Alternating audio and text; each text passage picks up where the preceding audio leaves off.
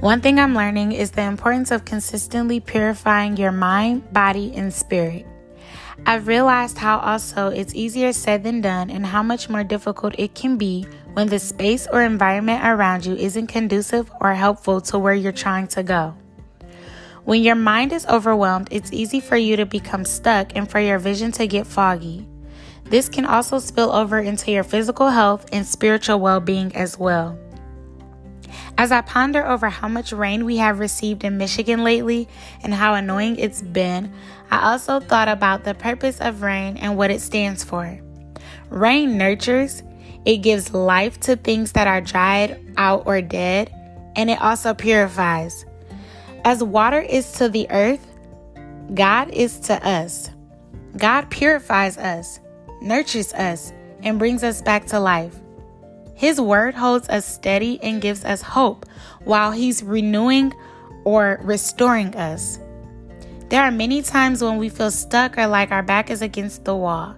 But it's in those very moments where God steps in like a flood and purifies the parts of our lives that are unpurified. I've asked myself, how could I be purified by God? And I thought, well, instead of trying to figure it out all for myself, why don't I simply ask God where to start?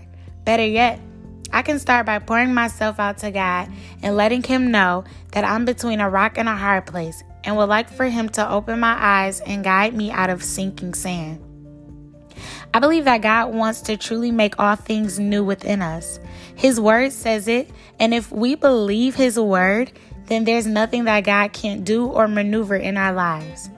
We are so used to trying to fix things for ourselves that we block God from doing what it is that He wants to do.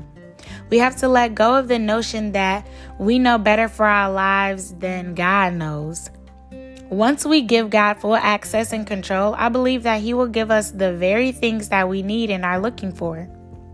Today, my prayer is that we allow God to purify us like rain. I pray that we move out of God's way and allow Him to move like a flood in our lives so that He can restore and renew the rocky parts of our lives. I pray that we give God total access and control to all things concerning us so that we can simply sit back and watch God make all things right according to His will for those who trust and believe Him. With love, yours truly, Eb.